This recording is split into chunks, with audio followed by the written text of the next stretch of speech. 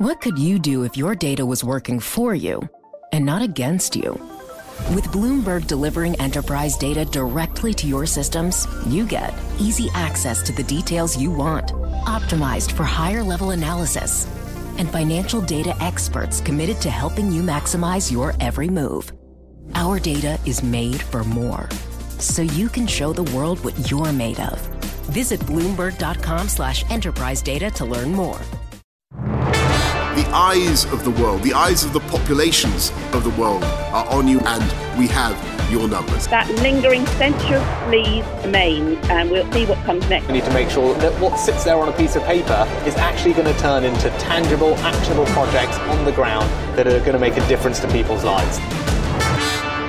Hello, you're listening to Bloomberg Westminster, your daily guide to British politics. I'm Caroline Hepker. Good afternoon, I'm Ewan Potts. The Health Secretary says delivering on the promise to offer a COVID booster jab to all adults by the end of January will be a huge ask. This as the NHS prepares to ramp up its vaccination campaign. Sajid Javid says more will be known about the Omicron variant in a couple of weeks when rules will be reviewed. He says there's likely to have been more community transmission.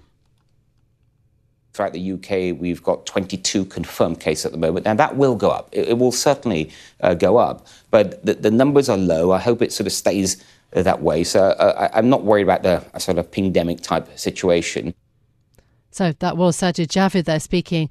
Well, this comes also as a report has revealed today that up to 750,000 missing cancer referrals may be out there. The National Audit Office says that there are between 240,000 and 740,000 missing urgent GP referrals for suspected cancer, and that's up to September this year. Also, the NAO is warning that the NHS waiting list could double in just 3 years. Well, let's discuss that and the rest of the day's big political stories with Steve McCabe. He's Labour MP for Birmingham, Selly Oak. Steve, thanks so much for joining us today. Now, more than 23 million people should be able to book their booster jabs by the end of next month. Do you have confidence the government will be able to deliver on this bold promise? Well, I hope so, but it is a very bold promise, and the reality is, although they got off to a wonderful start with the vaccination campaign, they've actually been a bit slow with the booster campaign, so they're really going to have to pull out all the stops. Do you think that your constituents in Birmingham, Selly Oak will be rushing to get the booster jab? I think the vast majority of people will want to get the booster as soon as they can. I mean, we are into the winter now. We've got the new variant. I think people are a bit anxious. So I think the vast majority of people will be pretty anxious to get it as soon as possible. Do you worry that we haven't done enough to reach out to groups of parts of the community who've been hesitant to get the vaccine, and also older people who perhaps haven't seen the letter, perhaps haven't got around to contacting the NHS? Do you think more needs to be done to reach them? Yes, I think there's three different problems. I mean, there's a persistent level of misinformation being posted on social media by these anti-vaxxer people who, frankly, I think are dangerous. And I think what they do is utterly irresponsible. I think there are probably people who need more reassurance, and I think a bit more could be done to kind of support and encourage them. And then there are these people who, for one reason or another, may have missed out, and I think we've got to actually try and do a bit more in terms of community effort to reach them.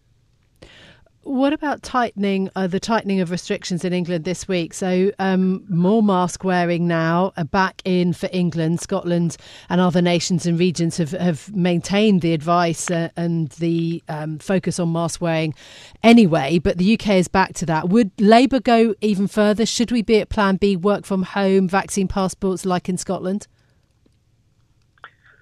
Well, I mean, obviously we don't know how dangerous the Omicron variant will prove to be, and we don't know how quickly it will spread. But, the real issue in the UK, I think probably in most countries, is the impact on the health service. and if our health service looks like it's going to fall over, then you have to do everything you can to reduce the transmission, and that does mean more working from home for those who can do it, and other kind of safeguards, yes. Nicola Sturgeon has called for much tighter travel restrictions. Do you agree with her that the English government has been a little bit lax on that front, or do you have concern that cracking down on travel will cause just more inconvenience for your constituents? Well, I'm not quite sure what Nicola Sturgeon is after, really. I mean, it's quite difficult to have significant travel restrictions within the UK. If she's talking about people travelling from or to the UK, then the only real additional restriction that you could introduce is actually a test before they travel, or perhaps an extended quarantine. But I mean, we know that has quite a dramatic impact on business. And so you wouldn't be in favour.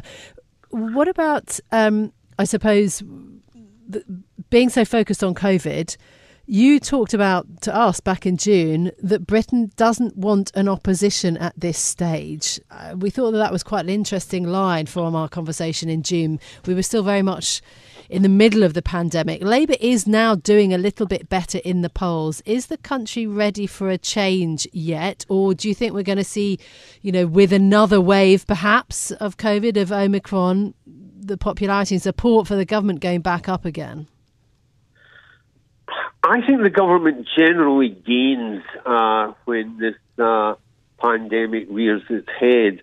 But I think we've been having a pretty rough period recently. I mean, we've had all the problems that the Prime Minister's had over the sleaze allegations. The economy's not in great shape. And, there's been a few sort of clangers dropped left, right and centre. So I think the government is in more difficulty at the moment, and that's why Labour are doing better. But I think probably the pandemic favours the government still. Are you a bit disappointed that Labour isn't doing better than they are, though? But we had more than 2 weeks of terrible headlines talking about Tory sleaze. As you say, the economy is slowing a bit. Lots and lots of bad news for the government, and it seems that Labour can only just eke out a percentage point or two, gain on the Conservatives. Well, I think it does show just how far Labour's got to travel before it starts to make a real impact. But I think, the evidence is that the Shadow Chancellor, Rachel Reeves, is beginning to score some direct hits on the government. I think the reshuffle the other day has brought some good performers into the front line. So I think you might start to see a lot more pressure on the government, unless, as I say, the pandemic rears its head again, and that gives them a bit of breathing space. Yeah, what do you make of the reshuffle? Yvette Cooper, David Lammy, Wes Streeting, those seem to be the key promotions to the shadow cabinet. What do you expect, that they will do in terms of promoting Labour and Labour's view in the next few weeks? Well, I think the key issues in health and education are Wes Streeting and Bridget Phillipson, and they are, they're young, they're fresh, they're bright, they're good media performers, and I think they'll bring a kind of new, modern energy to both those departments. I think they've both looked a bit stale, really, in terms of Labour's message. So I think there we'll see that. I think it'll be very interesting to see, what David Lammy makes of the foreign affairs brief. I mean, he certainly has taken a stance on some key issues in the past, but it's not been a subject that he's been too heavily identified with. And I think Yvette Cooper, she knows that brief inside out. She's already been the Shadow Home Secretary. She's done a sterling job on the Select Committee.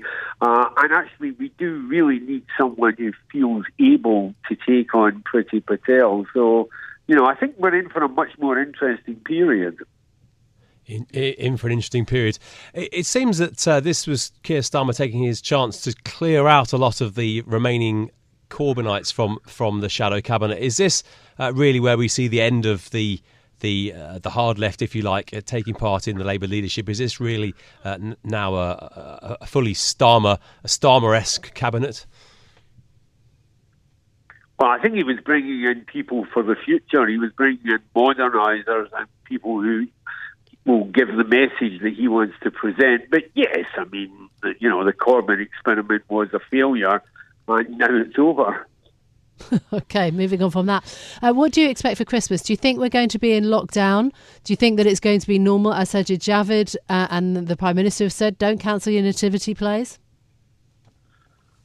Yeah, I think we'll get through Christmas, but I think the big fear is what will happen early in the new year. And I think the hospitals are pretty close to breaking point already, so we could be in for quite a difficult time early January. And what about the supply shortages? Are you seeing any signs of that affecting shops in your constituency? Yeah, I think everybody is seeing a bit of it. It comes and goes. It's odd items just disappear from the shelves, hard to get. Nothing at this stage, nothing too dramatic.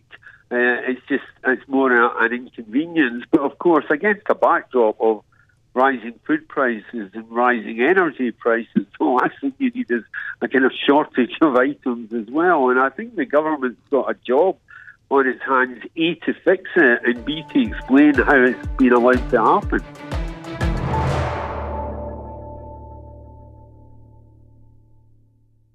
Hi, I'm Ron Kraszewski, Chairman and CEO of Stifel. Financial advisors, if you're not growing your practice, you're losing market share. Stifel is a growing entrepreneurial, advisor-centric firm built for successful advisors like you. Imagine having the resources of the largest wirehouses and the support of the boutique shops, but none of the bureaucracy to get in the way of you serving your clients. At Stifel, it's your business, your book, your clients.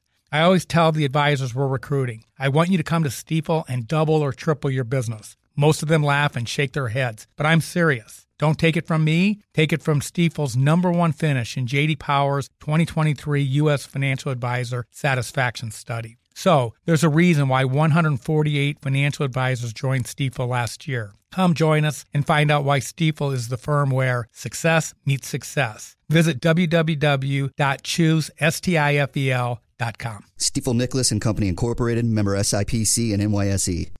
Let's have a look at what else is making news in the world of politics. Well, for some economics actually first, because Britain is headed for the fastest growth in the G7 major economies this year and next, but it will suffer a setback if supply shortages are allowed to worsen. This, according to the Paris-based OECD. A lack of workers to fill open jobs and disruptions in the flow of cross-border goods due to Brexit could force companies to reduce output and therefore damage the recovery. So the OECD's cut the economic growth forecast for the UK next year to 4.9%, but that is actually still the fastest pace in the G7. Well, more economics. London's housing market is set to underperform other regions of the UK for a third year in 2022. That's according to Rightmove. It says asking prices in the capital will increase by 3%, lower than the 5% gain expected for the country as a whole. Good news for house buyers. Scotland topped the list of buyer demand per property available. Well, speaking of places to live, Tel Aviv has leapfrogged Hong Kong and Singapore to become the world's most expensive city to live in. That's according to a report from the Economist Intelligence Unit. The Israeli city climbed from 5th place last year to top the worldwide cost of living 2021 survey, pushing Paris to second. Ewan, I'm amazed. No city in the UK made it. London wasn't even in the top 10. Quite a surprise. Well, let's turn our focus back to the pandemic and the vaccine programme. Plenty of focus on the coming winter and the government's plans to ramp up that booster programme. But what lessons can we learn from the country's handling of the pandemic? Campaign group Keep Our NHS Public launched what they called their People's COVID Inquiry early this year, chaired by human rights barrister Michael Mansfield QC. The group published their findings today, saying there had been serious governance failures which contributed to tens of thousands of avoidable deaths. Well, joining us now is Dr. Tony Sullivan. He's co-chair of Keep Our NHS Public and a retired consultant paediatrician. Tony, thanks for joining us on the show today. Just tell us about the inquiry. Who did you take evidence from? Good morning. Thanks for having me on. We had over 40 witnesses in person and another something like 20 people who gave video evidence and some written evidence. We had people of world renown like Sir Michael Marmot. We had people who had led the public health response in New Zealand, Professor Michael Baker, for example, public health experts in this country, whom you've probably heard on the news, Gabriel Scally, for example, Anthony Costello. But we also went beyond that to hear the testimony of frontline staff in the NHS, in social care, in education, in transport, and some trade union representatives as well, and the National Pensioners Convention spokesperson. So we had a range of expert opinion and frontline testimony, and into that mix we had representatives from the COVID-19 Bereaved Families for Justice campaign. Okay. Tell us what then the conclusions were from that report, because there has been an initial report into the early stages of the pandemic from a couple of committees of MPs, Health and Social Care Committee and the Science and Technology Committees, which called it one of the most important public health failures in the UK. So that sort of initial 151-page report a few months ago, does your report differ substantially from that conclusion? Yes, in fact, that was only published in October, so you're right. And we clearly agree that it was a gross failure of public health policy. But that report, the two things that are very different from our own conclusions. Firstly, Jeremy Hunt, who faced up that, fronted up the presentation of that report, really, I don't know if you remember this, but he described it as a game of two halves. Yes, the country didn't perform very well in its public health responses, but in the second half, the vaccination was wonderful, wasn't it? And in a way, that was letting the government off the hook, because the World Health Organization has always said public health policy comes first. That protects everybody around the world until and continuing on from the moment when we get a vaccination. And the failure to show the state that the NHS and public health had been placed in by successive governments, including Jeremy Hunt himself, was a huge gap in their findings, and they didn't highlight the level of inequality in this country, which social inequality has materially led to very, very discriminatory impact on different sections of the population.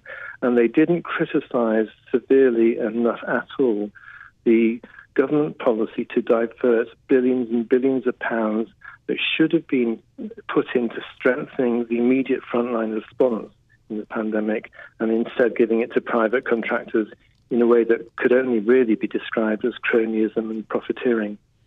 Well, the government says that back then, the early days of the pandemic, they were doing everything they could to secure the PPE which is needed. You remember the massive rush there was, the struggle to get PPE in the NHS, and they said that they were simply doing their best to find that. One of the things you found in your report was that there was misconduct in public office. That's quite a strong accusation. What do you mean by that exactly? I mean that the responsibility of politicians and people in public office is to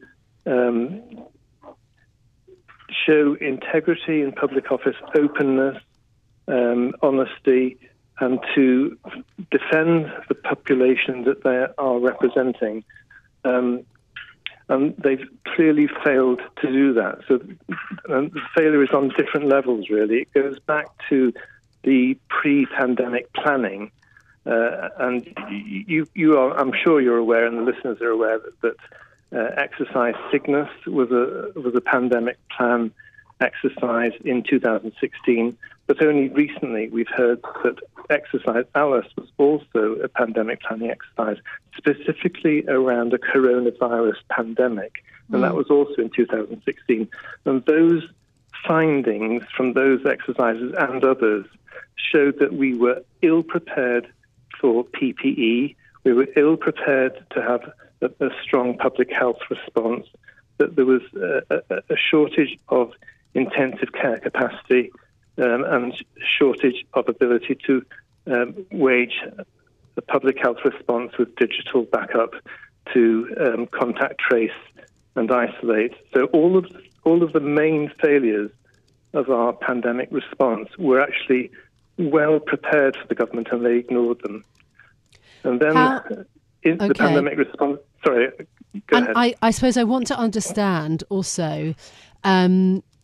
The Prime Minister has talked about, as promised, a public inquiry in 2022. Scotland, its own inquiry later this year. Wales is considering something similar. I suppose my question to you is, and we don't yet know who would be part of that public inquiry, how independent it would be, for example. But I suppose the government's argument would be there is an inquiry coming, we're still in the middle of the pandemic. So I guess what is your perspective on that? You feel that... what do you think about that promise? Well, I have no trust in the promise. I'm sure a public inquiry will come at some point. That can't avoid it. But Michael Mansfield is very experienced in public inquiries, and he knows from experience that from the moment the chair of the panel and the terms of reference are announced, and those haven't been announced yet, it can take 6 months or more to really set it up. So the case really is that the findings, the lessons to be learned are not going to be coming out for at least another 6 months or possibly 2 or more years. Now, we know that the response in Britain was very slow, that we had forewarning in January that there was a pandemic coming, and 2 months later that the response of the British government was minimal. We had hugely delayed response, even though we were looking across the waters at Italy and seeing the devastation in Italy, and we were still 3 weeks late in locking down. And the modelling shows that a 1 week earlier lockdown in the first lockdown in March 2020 would have saved something like 20 to 30,000 deaths. 20 to 30,000. Just looking forward as we move into the winter with the Omicron variant on the horizon, what's your prescription for doing things differently? What should the government be doing now that it didn't do before? Right. The first thing is that the resourcing of the NHS and indeed social care should have built into it an ability to respond to emergency situations. It should be a public service. It should be integrated nationally with a joined-up approach that has completely failed when they've contracted out chunks of services to the private sector. The NHS, the morale of staff is really dangerously low. They've worked non-stop for 21 months now. So there's got to be investment in NHS and social care, and that's got to be supporting the morale of public servants willing to give their all to defend the population, and not to private contracting that is frankly been profiteering. Bloomberg Westminster. Listen weekdays at noon on DAB Digital Radio in London.